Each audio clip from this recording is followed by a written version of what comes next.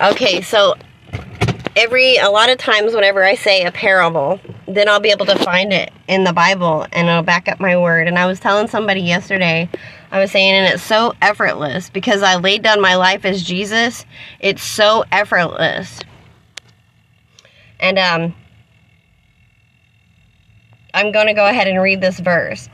1 Corinthians 1:18 through 25. For the preaching of the cross is to them that perish foolishness, but unto us which are saved it is the power of God. For it is written, I will destroy the wisdom of the wise, and I will bring to nothing the understanding of the prudent. Where is the wise? Where is the scribe? Where is the disputer of this world? Hath not God made foolish the wisdom of this world? For after that, in the wisdom of God, the world by wisdom knew not God. It pleased God by the foolishness of preaching to them that believe. And that's talking about people that are raised up in the church. For the Jews require a sign, and the Greeks seek after wisdom. But we preach Christ, crucified unto the Jews a stumbling block, and unto the Greeks foolishness.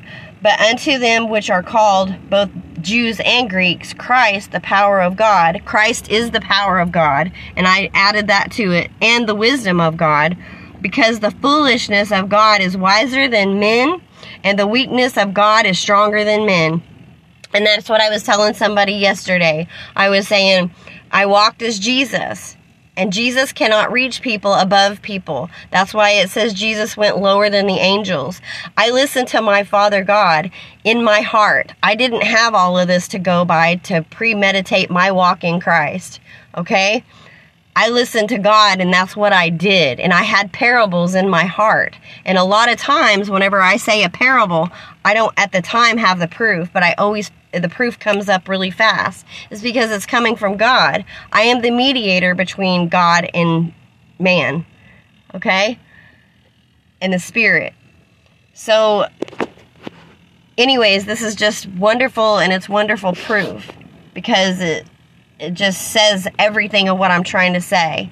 And when a lot of people, they don't understand Jesus, and we're in 2023, I think it was very necessary, and I think it's a very big deal. Have a blessed day.